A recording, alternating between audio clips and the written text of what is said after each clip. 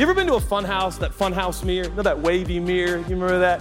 And you go in front of it. Remember when you were a kid for the first time, you're like, Dad, look at this mirror. This is crazy, right? And your legs get really big, or your head gets really big, and you're like, whoa, this is wild, right? And your proportions get off. Trauma, pain, loss, or the perception of loss has a way of affecting our proportions.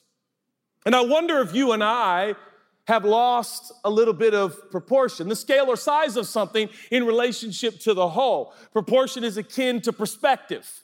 Your proportion gets off, your perspective gets off, your view of yourself gets off, your view of your world gets off, your view of your loved one gets off, your view of your career gets off, your view of your pain gets off, your view of your pleasure gets off, your view of your success gets off, your view of your defeat gets off because you've lost touch with proportion. One of my dad's favorite statements is, son, the world doesn't revolve around you, right? And that's a proportion statement. My dad's trying to tell me, I know all you think about is you, and all you live with is you, and you think you is the most important you on earth, but it's not, son. You're not the only person in pain. You're not the only person in the room. You've got to get some perspective. You've got to reconnect with proportion. Are your proportions off? Now, in a moment, I'm going to tell you why this is important, because I think it affects us dramatically. There is an ancient psalm that David says, he says, Lord, lift me up on a rock that is higher than myself. I need you to lift me up. I need a new vista. I need a new perspective. I need to look with fresh eyes.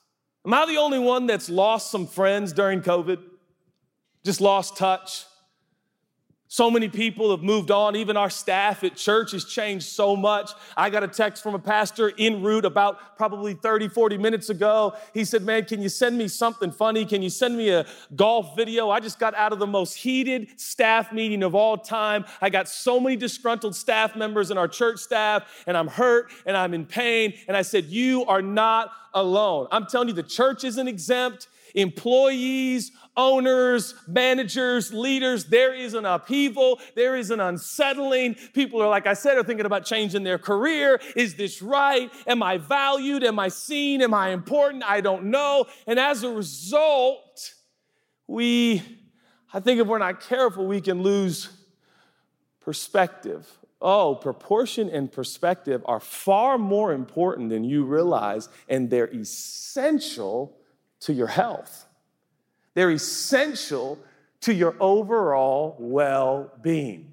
Now, some of you are really good at proportion when it comes to pain. Some of you are really good in proportion when it comes to success and pleasure. Very few people, I find, have proportion and perspective on both. Meaning, some people, when everything is going well, they're like, God is so good. He is so gracious. All of life is a gift. God just keeps blessing me everywhere I go. Blessing after blessing after blessing. It's a whole new world, right? It's like, oh my word, Jesus, yes. Right? And they seem to have such a firm grip on perspective and proportion. God just keeps blessing me. One afternoon, things seem to turn. Boss says, we don't have any more money to pay you.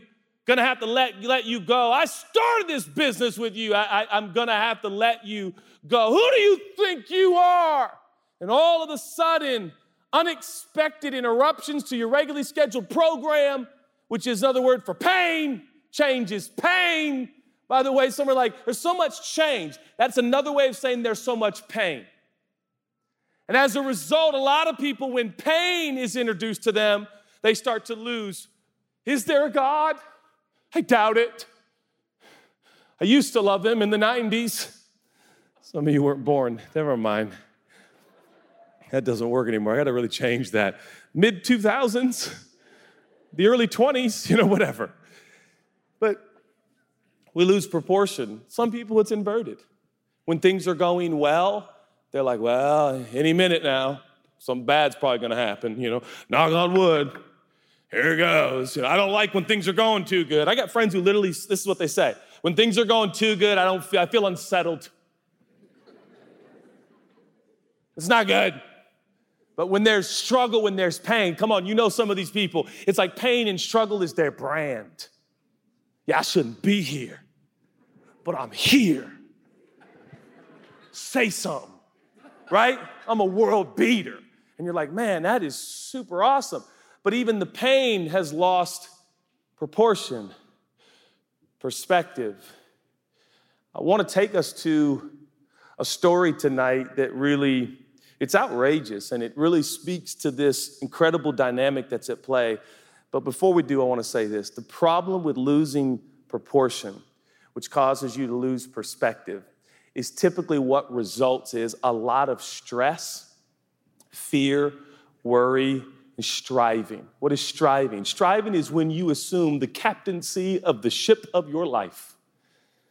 Striving is when you become the superhero of your own story. And boy, is that great when all the T's are crossed and the I's are dotted and everything is going well in life and you just can't wait to do a TED Talk and write a book and tell everyone why you're so successful. Until COVID hits. And then it's, where is God? And right, and the problem with proportion and perspective, when you lose it, you feel like if it's meant to be, it's up to me. It's up to me. Now, some of you, I love you so much, but you have that quote somewhere. Take it down as fast as you can. The title of my message tonight, you'll be shocked, is You Need to Hurry. And I'll explain.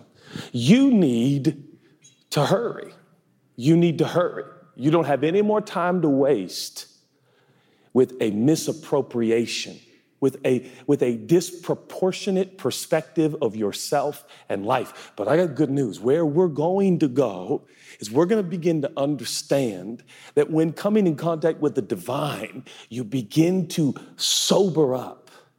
You get some sanity, no longer drunk on circumstances. Am I the only one that just drinks in all of my circumstances and my circumstances seem to be the zenith of all truth? If all is well, I am well. If all is not well, I am not well. And some of you think that's just normal. I got good news tonight. I have a story to tell you to introduce you to a whole different way of living. That actually, the Bible says you can be grateful in all circumstances. You can rejoice in all seasons. You can actually learn proportion and perspective can begin to serve you rather than you serving it. Whether you're in pain, whether you're in pleasure, whether you're enjoying incredible success or overwhelming defeat and loss. Let's reconnect tonight to proportion and perspective. You need to hurry. You need to hurry. You have not one more day to waste without the proportion and perspective that God has for you. That brings us to one of my favorite characters right now, and I honestly, some of you have heard me talk about him, and I'm going to talk more because I'm seeing things I've never seen before. And it's this man by the name of Zacchaeus. Zacchaeus. Now, if you grew up in church, I hope that name triggers a song. Zacchaeus was a wee little man was he. Climbed up in a sycamore tree to see what he could see. I love this church so much because this is the only one you've ever been in, clearly. And that's a good thing. That's a good thing. That's a good thing. It's okay. I love you. I had two wonderful, kind ladies right over here. I saw you. Just you were like, see what he can see. And I scanned the room and everyone's like, what? Zacchaeus was not a good guy. He robbed his own Jewish people of money. He was a tax collector from Rome. He was a traitor. You've heard me give a little bit of his context. Very quickly, Rome was having great challenge in taxing the Jewish people. There was gross oppression and marginalization by Rome in relationship to Israel and the Jews.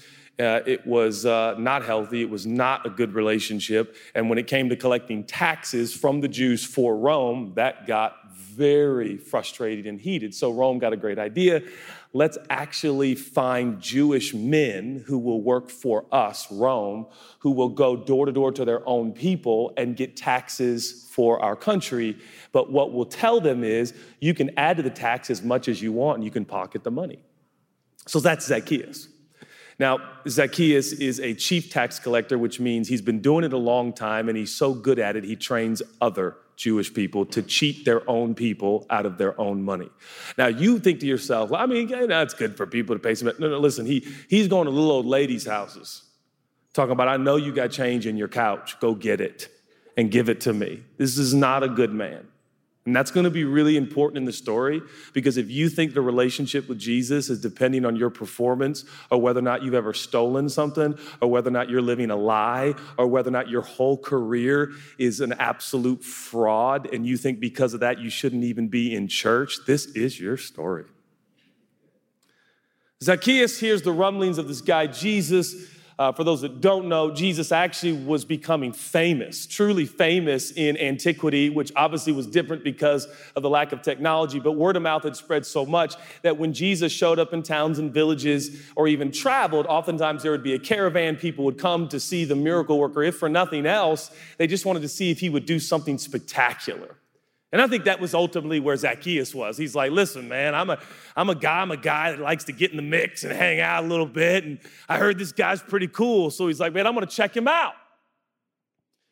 But he realizes he's short, right? Now, it's funny because the New Testament could record a number of different stories, but the stories it does record all points us back to who we are and who Jesus is. And the Bible says we're all short spiritually.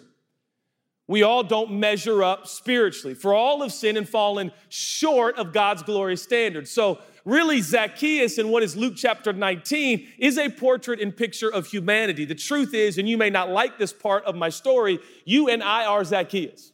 Judah, I never cheated anybody out of money. Yeah, but you cheated somebody some way, somehow. If not just yourself. So we are Zacchaeus. But Zacchaeus has this idea, I need to see Jesus. Now, there are people here tonight in this auditorium, or I should say this theater, and they're here tonight, and you are here tonight because you want to look into this Jesus guy.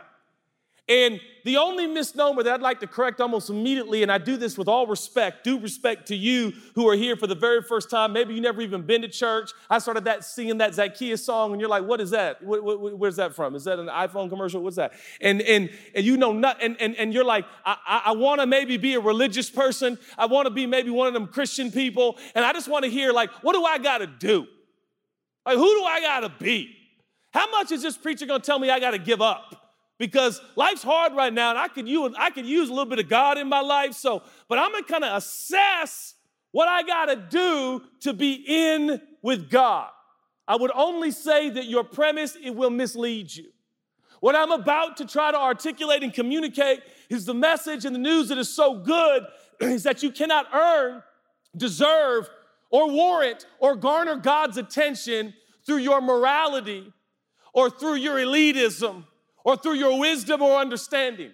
We are not here for a mere mental assent. I am not here as much knowledge. The more knowledge you get, you'll be closer to God. No, in fact, the Bible says more knowledge can just make you more arrogant. So the goal isn't just knowledge. That is statistics, stories, and facts. It's that you know God. If God is God, I want to know him. He's a person. He's not an alien. He's a person. The Bible says you and I were made in his image. So I want to know him. I got good news. You and I, we're Zacchaeus. We're short. You know what we think about all the time? How am I going to get God's attention? That's what Zacchaeus thought. So he said, I'll tell you what I do. I'm going to climb a sycamore tree. If you're familiar with sycamore trees, they got low-hanging limbs, easy for even short people to climb. So he finds a sycamore tree, and he climbed up the sycamore tree, and wouldn't you believe it, here came the caravan. He could see the dust building in the distance, and he had projected that Jesus would most likely, almost surely walk by this way because this is the pathway and this is the road. And I picked the perfect little sycamore tree right next to the road, and I'm just sure I'm going to get a wonderful view of Jesus. And this basically defines for many people what they call Christianity. I'm going to go to church, I'm going to read my Bible, and I'm going to give money. I'm going to find a tree, climb it, and I'm going to impress God. And most preachers don't know it, but their sermons, I should say some preachers don't know it, but their sermons teach you to climb up. I'm here to preach you sermons that tell you to climb down. We're going to climb down tonight. You're going to get out of your proverbial tree that you think gets you closer to God. I got good news. Your virginity doesn't get you any closer to God. Now, I recommend that you stay a virgin unless you're married. Please have sex. Now, a lot of people are like, Judah, I'm having sex and I'm not married. It's at the end of the world. No, it's not the end of the world. Jesus forgives. He's amazing. That's incredible. But think about it. It's not productive. It's not, honestly, I have never met the person. I really haven't. I've never met the person that one time. I'm 43 years young. I have never met the man who's like, man, I have so much sex with so many people. My life just keeps improving. Do you know of anyone who would also like to have sexual relations to me? Because the more people, I never met him. It's just not the way God set it up. We keep something kind of hurts, something kind of aches. We say it doesn't. Come on, we say it doesn't. Man, I don't care, man, please. That's why you keep saying that, by the way, because you care so much. It's called deflection. It's very normal. But we think we can just, I had a married guy recently said, yeah, me and my wife, we smash at 7:30. I was like, yo, bro, I don't know. Like, you've been married 17 years, bro. You talking about smashing at 7:30? Can we drop the smash and the 7:30? Like, you do that at 5:30. I'm kidding, you know, I'm 43, you know. Chelsea and I, we wait till 9:45, 9:45. Like, I start giving you our time, you know, like, bro, relax. Oh, man, I love you guys. Let's pray. God, you know, does he normally leave things undone? But we think that our morality, we think that our knowledge, we think that our good deeds, we think that our actions, like a tree, garner God's attention. And so we climb trees. I've found that I can start off not in a tree at the beginning of the day, but by the end of the day, I climbed up in the tree and I'm like, I'm trying. Do you see me? And then it's like the end of the day comes and I'm all stressed and I'm anxious and I'm gripping the sycamore tree and I'm like, do you see me? I'm really being a good guy down here. I'm not like the other pastors. I only sleep with my wife. You know, like, please, God, right? Like, and oh, you guys need to come more. We talk about that stuff here. So we're like, oh, I can't believe he said that. Really? Okay, so,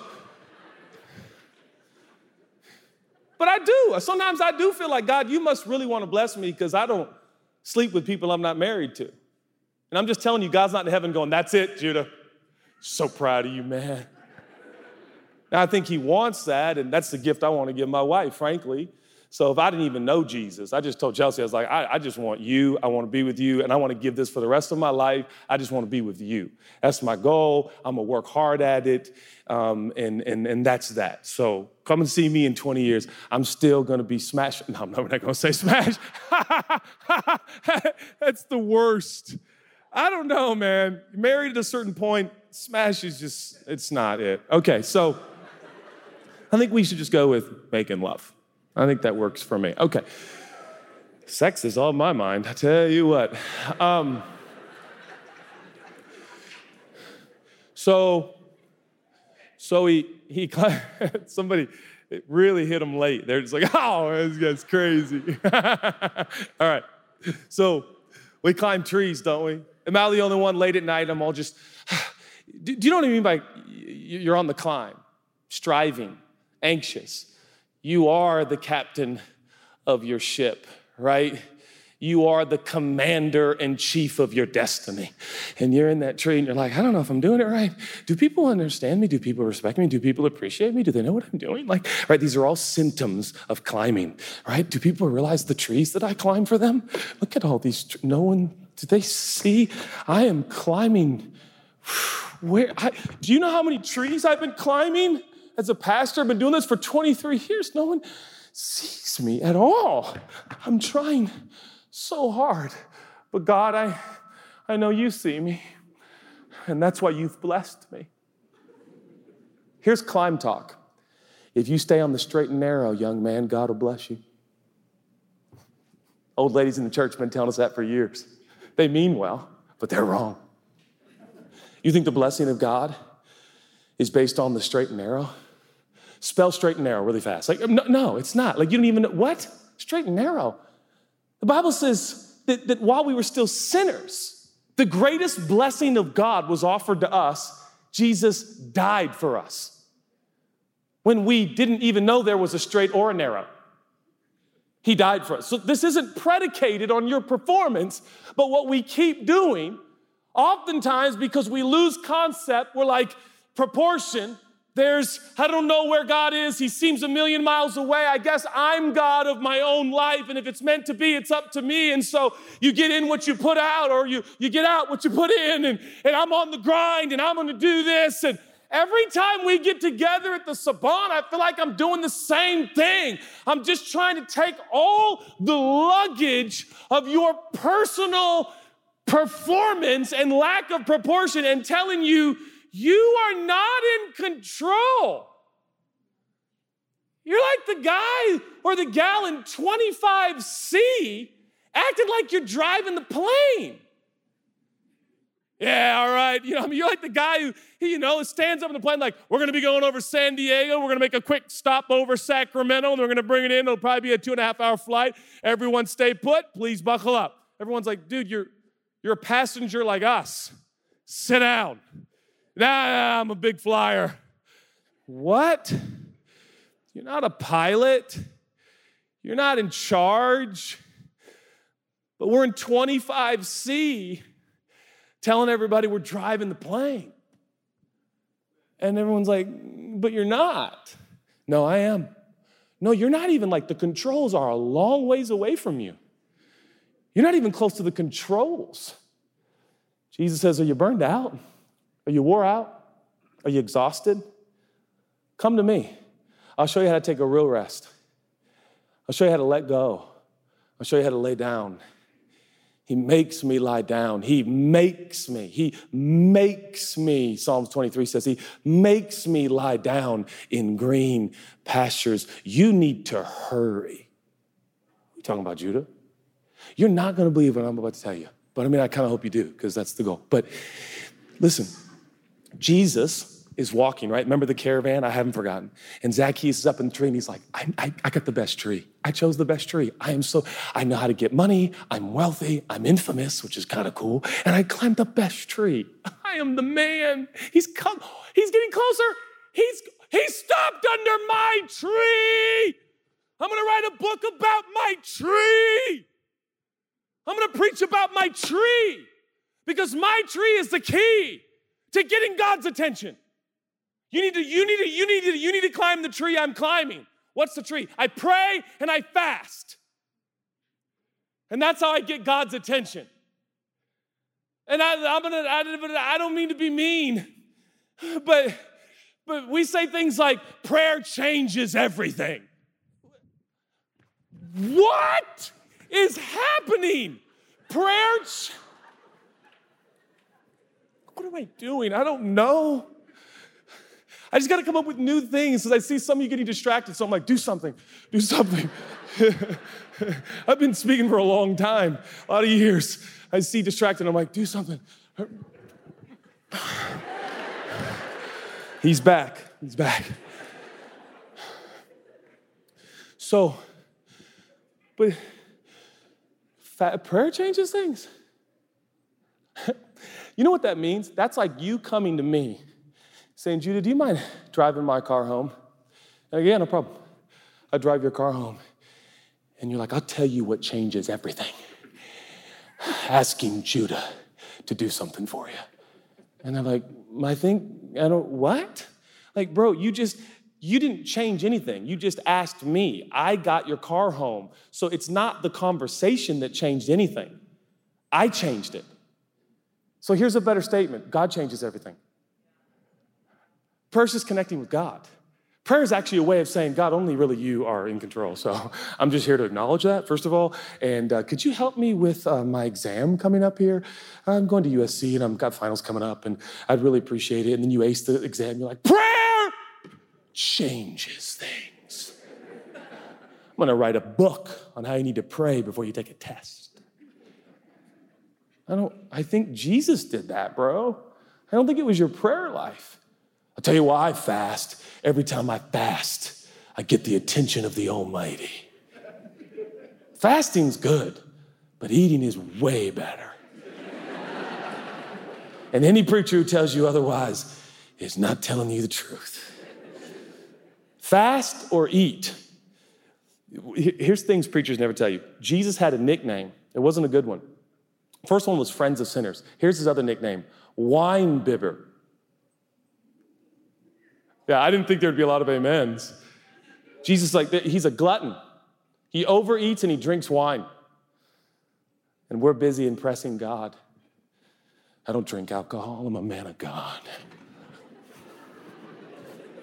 Dude, I think it's awesome. I have lots of friends. I'm never going to be the preacher in your life who's like, you don't drink? Come on, man, drink.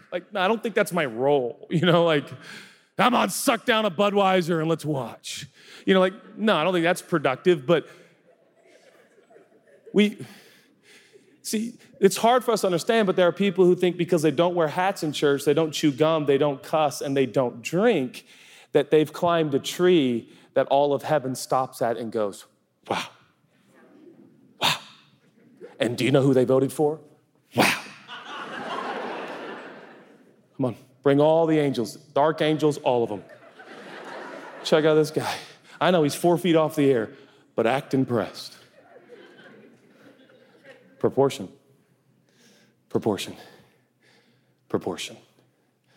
Your act and what you did garnered God. Wait, so you can just kind of manipulate things?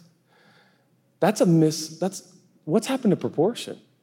You're like Louis nibbling my toes because he thinks that I only exist to play ball with him. And I look at him and I go, Louis. He's like a son to me. I have a life, buddy, okay? But he's like, wait, no, your life is me. And we think our relationship with God, and so here's, we're getting closer to the end here. So Jesus comes to the tree, right? And he stops right by Zacchaeus' tree, and he looks up, and Zacchaeus is like, I'm good. I don't know what to tell you, I'm good. I know where to be and how to be. I'm good. And people are looking like, that's Zacchaeus. I hate that guy. My grandma died last summer with no money because of him, right? And he's like, and Jesus goes, hurry. Hurry! Hold on a second. Sorry, I'm so sorry, bro. That's on me, man. Was that Z-Max? That sounded like Z-Max Waters. I'm really sorry. I'm terrifying kids out here. I got to get a hold of myself, man. 43, I'm losing my touch. Kids used to love me. Oh, man. Ah! Mom, no, don't make me go to the Savon. That's awesome. Oh, man. Do you know this is the only place Jesus ever says hurry in all of his life and ministry?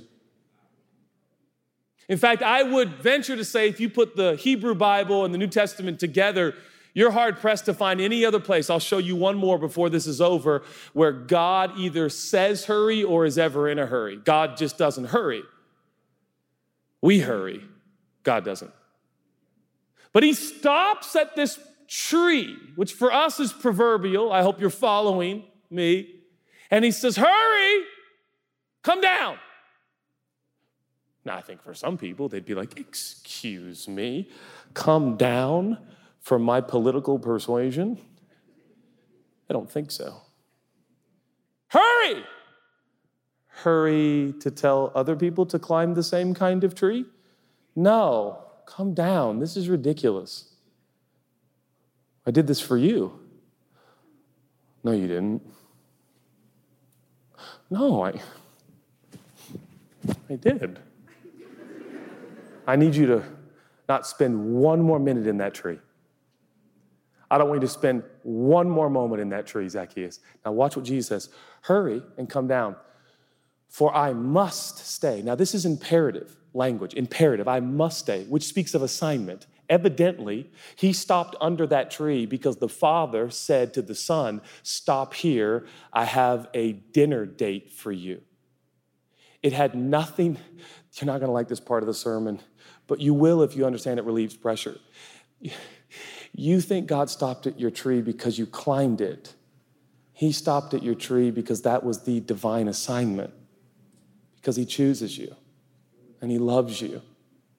And by the way, a lot of people don't like it when Jesus stops at your tree, especially if you don't seem to deserve it. Hey, why do they have a nice job? I've never seen them fast for 21 days at the beginning of the new year. Why do they? Hurry and come down. Elizabeth says, I must stay at your house today. Do you see what God values and what we value?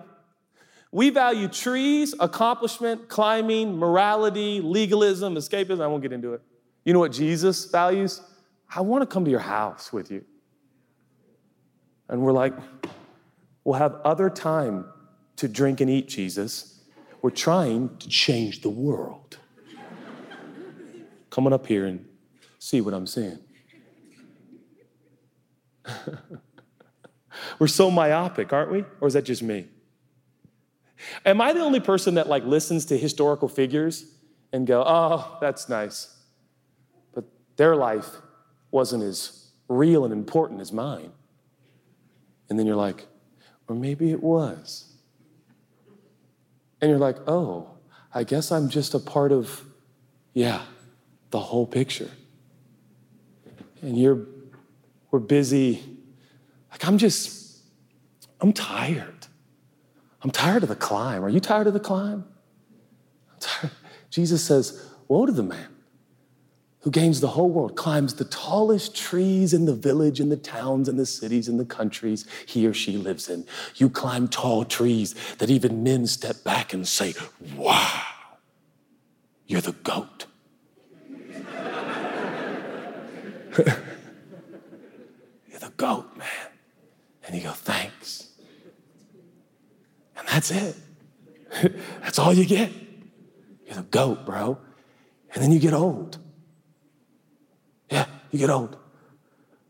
I was watching the Australian Open the other night. This is on late at night, and I'm up late praying. And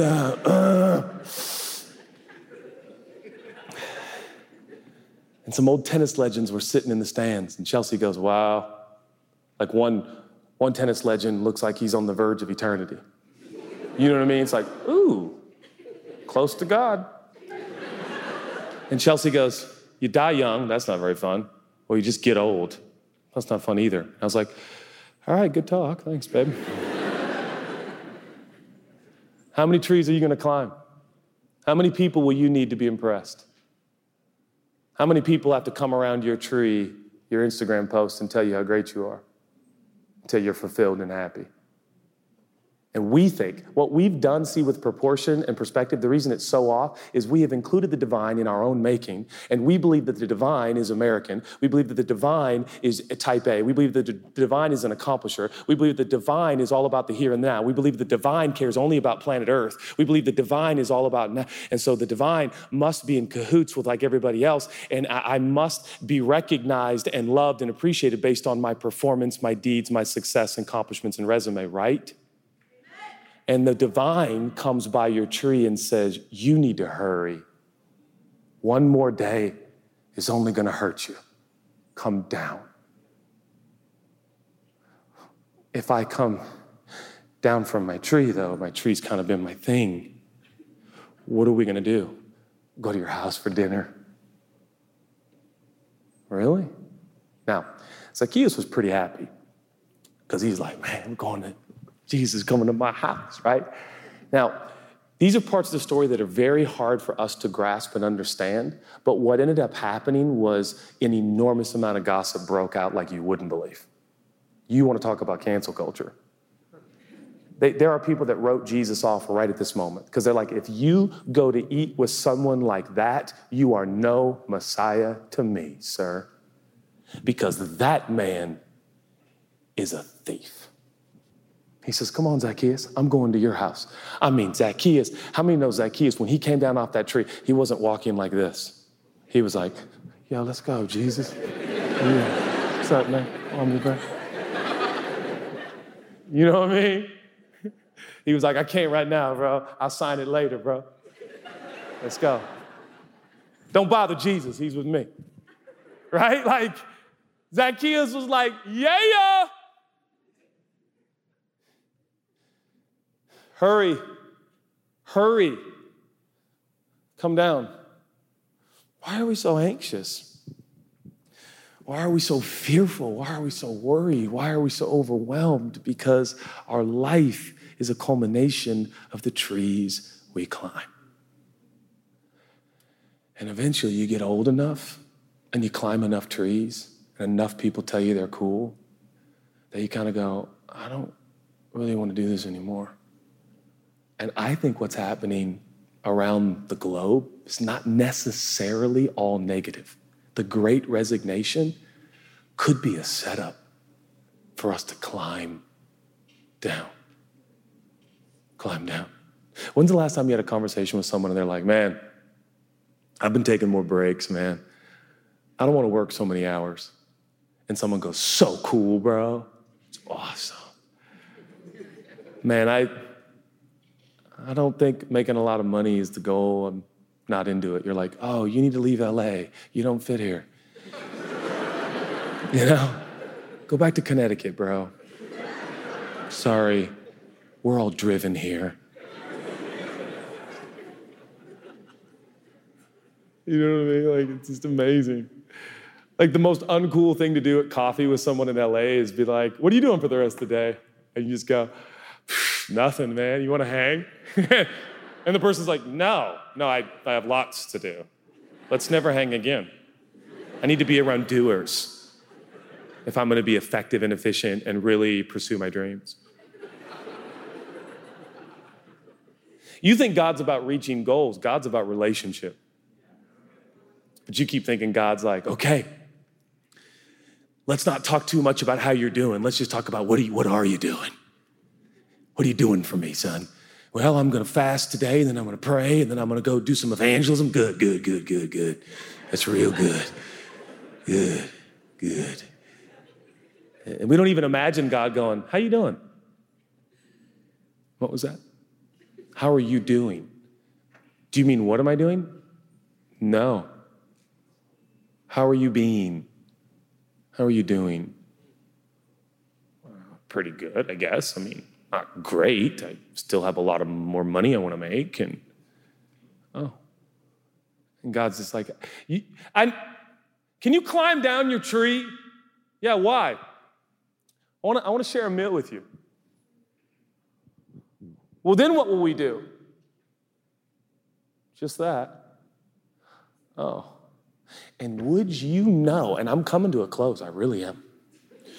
Would you know that what changed Zacchaeus' life is one dinner with Jesus? Now, I don't know what you think about Jesus or what you know about Jesus, but we're going to have to go ahead and wrap our arms around this story for a second and just kind of soak it in. This fraudulent man, this deeply flawed, fraudulent man who has made decades of living off of cheating his own people from their money. And it is so known in the Jewish culture that he is no longer accepted amongst his own people. If Zacchaeus wants to share a meal, it won't be with a Jewish man, because his own people won't share a meal with him, which was a very intimate act in that culture. He is a reject. He is a train wreck. He is a nightmare. And he likes it. And he has dinner with Jesus, and we're not privy to what happens. but it is so compelling and so profound and so overwhelming, and Jesus is so wonderful that this man, evidently over a process of some time at a dinner with undoubtedly all of his employees, all of his trainees, all of the people that admire him, he stands up and dings his glass and he says, I am a changed man. He says, if I've stolen anything, if Zacchaeus, there's no if here, buddy. I'll give it all back. And he says, no, fourfold do you know that the law, the Hebrew Bible, required the Jewish people to give 10% of their income? And Zacchaeus just said he'd give 400%. People want preachers to preach the law. No, I want you to change 400%, not 10%. The power is not in the law. The power is in the love. That's what transforms your life. But you are so, and I am so determined that these trees are going to save me. Isn't it interesting that Jesus says, hurry, come down from your tree. Do you know where I'm going? And I'll climb it for you. I'll climb the tree. I'll hang from the tree. I'll be lifted up from the earth. I will take your condemnation. I will take your shame. I will take your inadequacy.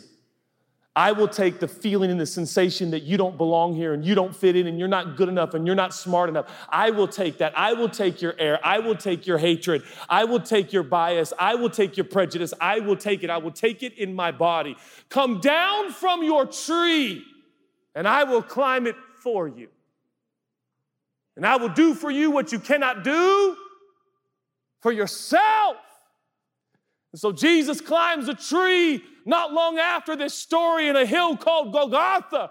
And there he hangs and he cries out in his native tongue, Eli, Eli, lama sabachthani, which is to say, my God, why have you forsaken me? And of course, the answer, which is one of my favorite culminating moments in all of Scripture, is God rejected his own son so he could accept you.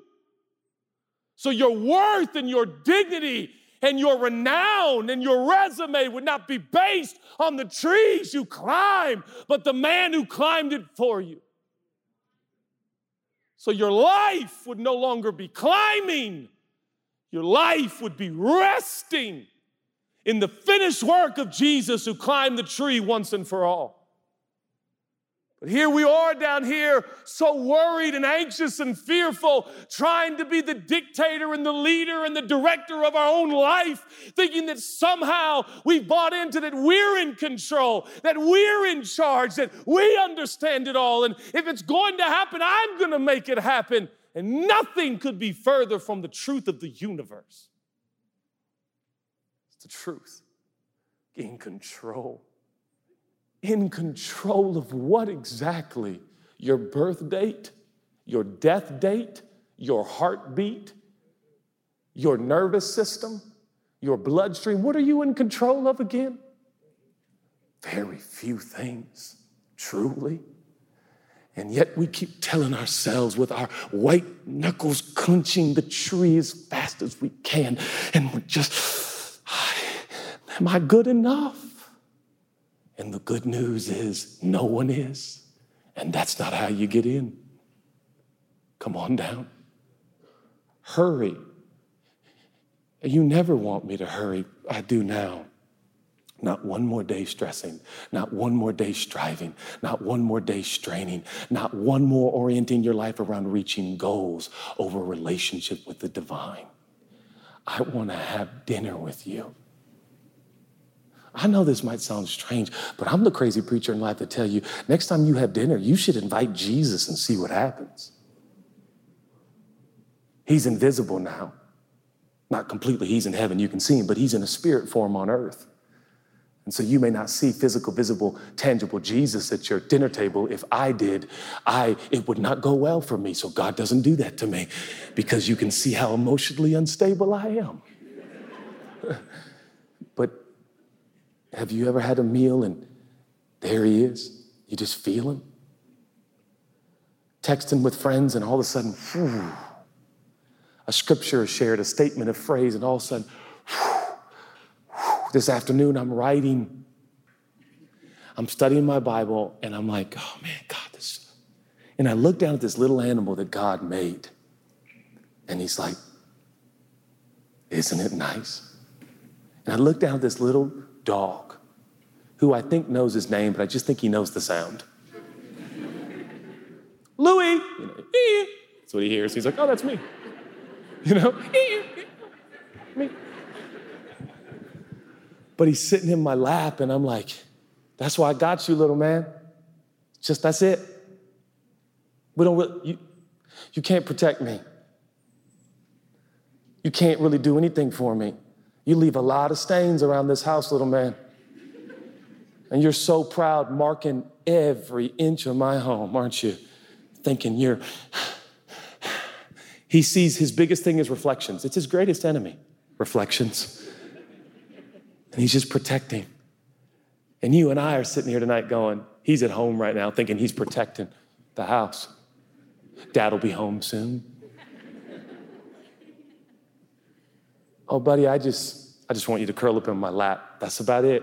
And here I'm studying this incredible story, and God's like, do I need to make it any clearer?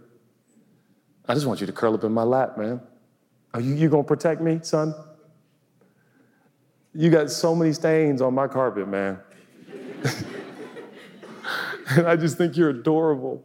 And you bark at your own reflection. I sure do. I'm done. Can the band come out so I'm really done? Do you know there's one other place? You're gonna be blown away. There's one other place I found where hurry comes into play. It's gonna blow you away. You need to hurry. I got good news. God hurries sometimes. Did you know that? God hurries sometimes. I didn't know that. So I was reminded of Luke chapter 15. And there's a parable, 3 parables Jesus tells. You may not know this, but he shares these 3 stories because he's under incredible criticism, and this is good news. Do you know what they criticized Jesus for? They called him a friend of sinners. They called him a wine bibber. They called him a glutton, which means he eats too much, he drinks too much, and he's got friends that aren't good. That sounds like my kind of guy. I'm in love with him. I'm in love with him. I'm in love with him.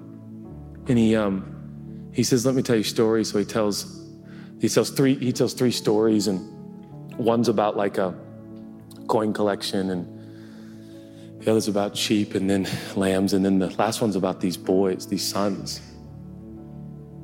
And it's one of the great portraits we have of God. He says there was a father with 2 boys, and the older was he's the kid that always stuck around, did the right thing, classic firstborn. But the secondborn, he wanted to go sow his wild oats and live a little bit. So dad gives him their piece of the pie, gives them their inheritance. And he goes to, Vegas or something. And he wastes all his money, and he comes back home. And Jesus is telling the story. And he says, and the father would come out on the porch, and he would look for the son every day, hoping he'd see him in the horizon. Where's my boy? Probably put out word. Anybody seen my boy? Anybody heard of my boy? Anybody know my boy? You seen him? You hadn't seen him? And the day dad came on the porch and he saw the boy, something just overwhelmed him. And the Bible says, Jesus telling the story says, and so the father ran at the son. Now, what you don't know and I don't know is that in those days, any distinguished man of any kind never ran. By the way, I love that tradition. I'm not a big runner.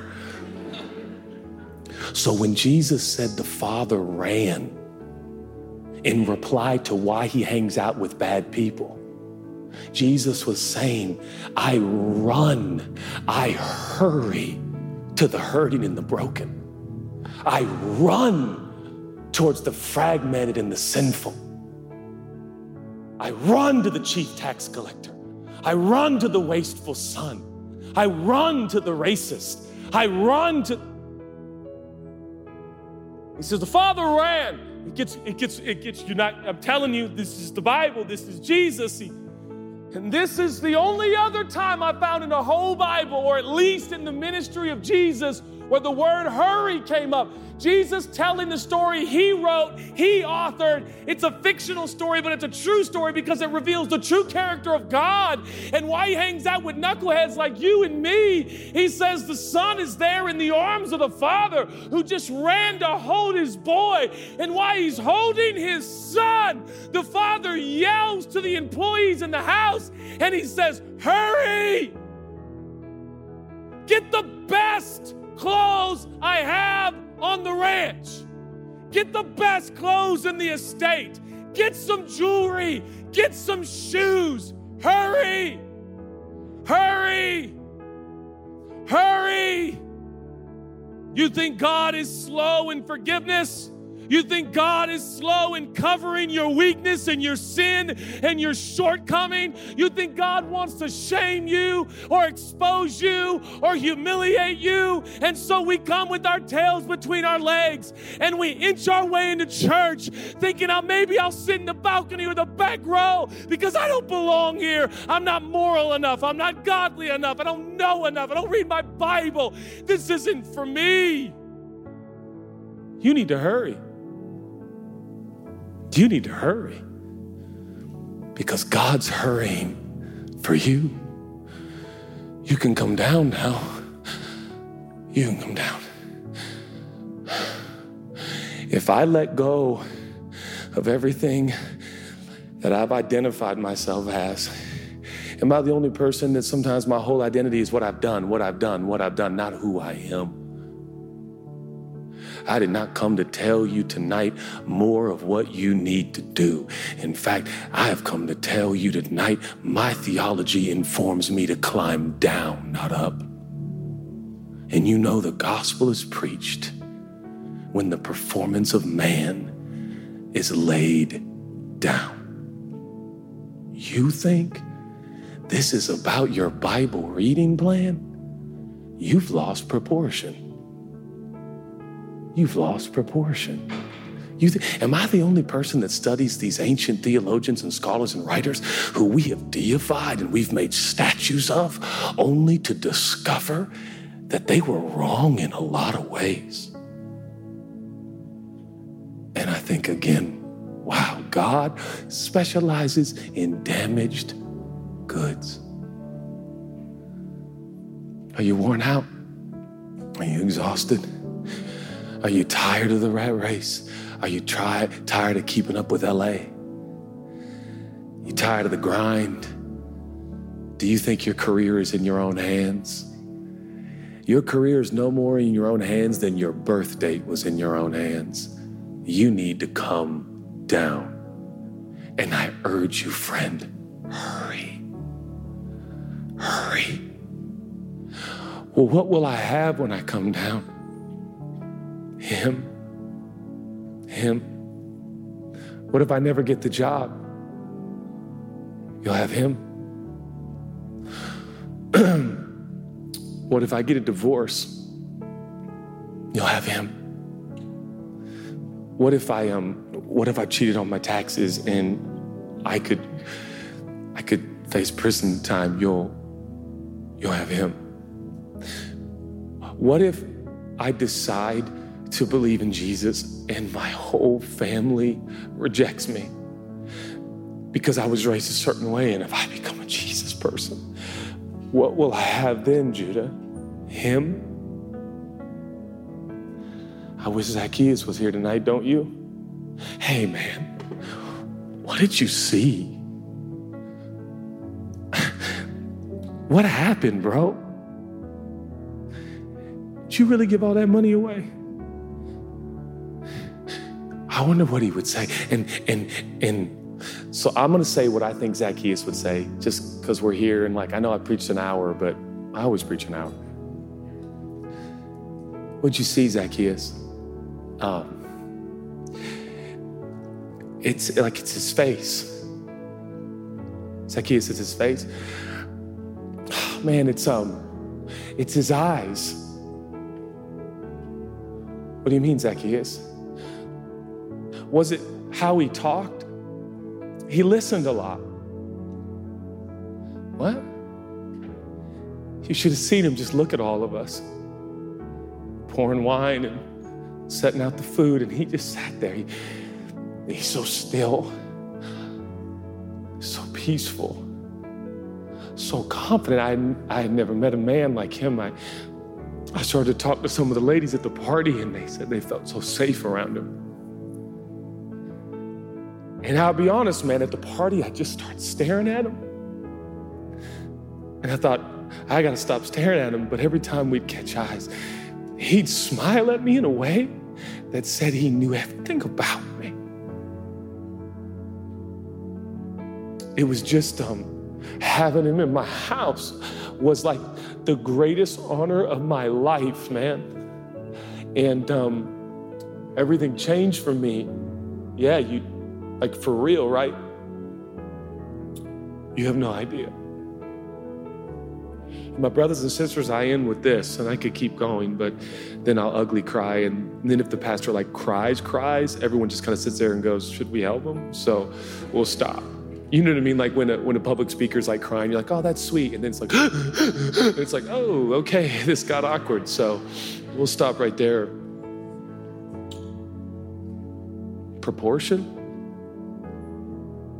The Bible, here's proportion. The Bible says your life here, it's a vapor. Your life here. Your life here. Beware of preaching that only prepares you for here. We have inverted it. We treat here like it's forever, and we treat there like it's brief. We're going home soon, friends. We're going home soon. Come down from the constructs of what makes this so stressful. Let go. And so what we do in this sacred space of worship, what we're doing right now is worship. We're putting our minds together. We're going over his beauty. And what's happening in your heart is a form of worship. What's starting to well up in you is like, I think he is wonderful, and I think he is beautiful. And something inside of you cries, deep calls unto deep. Oh, man, whoa. I felt that one. I'm getting weird, right? Like, this guy's getting weird. Whoa. Deep calls unto deep. Don't you take my word for it. You hear me, church? Don't you take my word for it. Don't you dare take my word for it. You let the one that can call into the deepest recesses of your soul meet you there. And if he can't meet you there, then he's not God. So let him call deep into your soul and show you that this is more than mere knowledge and an exchange of concepts, that there is a resurrection and there is a life and there is a creator and there is the divine, and he is wonderful and he is perfect and he is the desire of all nations and he's the treasure we crave and grope for on this earth. Let him call you in the deepest part of your soul. But prepare, my friends, for forever. For that is your home, for you are an eternal being. You're an eternal being having a momentary temporal experience. That's why you don't fit here. That's why nothing is perfect and complete here. Because it's fragmented and broken, and we get glimpses of what heaven will be like, but it's not here. So prepare. Come down now. Life is not the collection of things and possessions and recognition and renown and accomplishments. That's not the stuff of life. The stuff of life is romance and love and relationship and connectivity one with another, but ultimately your connection with the divine. And so he reaches and he calls and he beckons and he woos and he dates and he romances you to call you unto himself. For this is where you're home and this is where you belong. You can't be defined by accomplishments and achievements and talents and abilities. You're defined by your eternal state and your soul that was made in the image of God. That's who you are. So come and drink deeply of the wonder of his majesty and his divinity and his sufficiency and his beauty and his magnitude. Don't you settle for mere human temporal experience. There's some more. And in the meantime, we'll make the most of the days we have. We will serve one another and love one another. And when we falter and when we fail, our Father will pick us up again and say, hurry, cover my son and cover my daughter. For God is in a hurry to cover your sins. You can be forgiven. If I had better news, I would have shared it tonight, but that's all I got. That's the best news I have in the whole wide world. And it's the reason I haven't quit. The Great Resignation has affected me just like it's affected you. And the reason I haven't quit is because the desire of all nations has just captured me, man. I just love him. He brings depth and meaning. And in the dark night of the soul, he's there.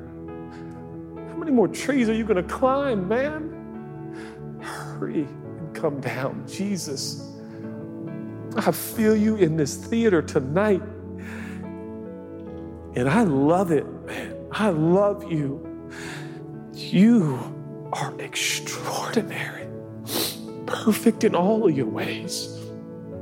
The Lamb of God who takes away the sins of the world. Behold, he is here. And he is amongst us. And he's walking the highways. Whew. Let go, friend. I urge you, hurry and let go. He's here. He's here. He's here. Jesus, Jesus, Jesus, Jesus, Jesus, Jesus. Wonderful Jesus, Jesus. If you would like to receive the free gift of forgiveness that only Jesus provides, for only Jesus knew no sin, so he could become sin, and to prove that he had the power to take your sin and be the sacrifice for our sin, he died and predicted the third day he would get up from the grave to prove to everyone that he was not a mere teacher or a mere prophet, but he was the resurrection and the life, and he was God with skin and bone on, and he remains God, and he is King, and he is Lord, and he is Chief, and he is Director, and he is Leader, and he is President, and he is Master, and he's your best friend. He's the lover of your soul. And if you would like to receive him today, on the count of 3, you don't earn it, you don't deserve it, you don't warrant it, you just receive. You just receive. To believe is to receive. To believe is to receive. If you would like to receive the free gift of forgiveness that only Jesus offers, on the count of 3, I want you to lift your hand and put it right back down. You know who you are. 1, 2, 3. If that's you, shoot your hand up all over this room. God, I thank you for all of these hands in this auditorium tonight, because I thank you the moment these hands go up, the moment that heart opens, I thank you, you save forever. You save completely. You rescue completely. You forgive completely. You heal and you restore and you cover. There is no one like you. We love you. We are captured by you. You are the wonder of the universe, and you are everything we're after and everything we need. If you're willing and able, would you stand to your feet, and let's join the band and the singers and the musicians, and let's lift our voice together.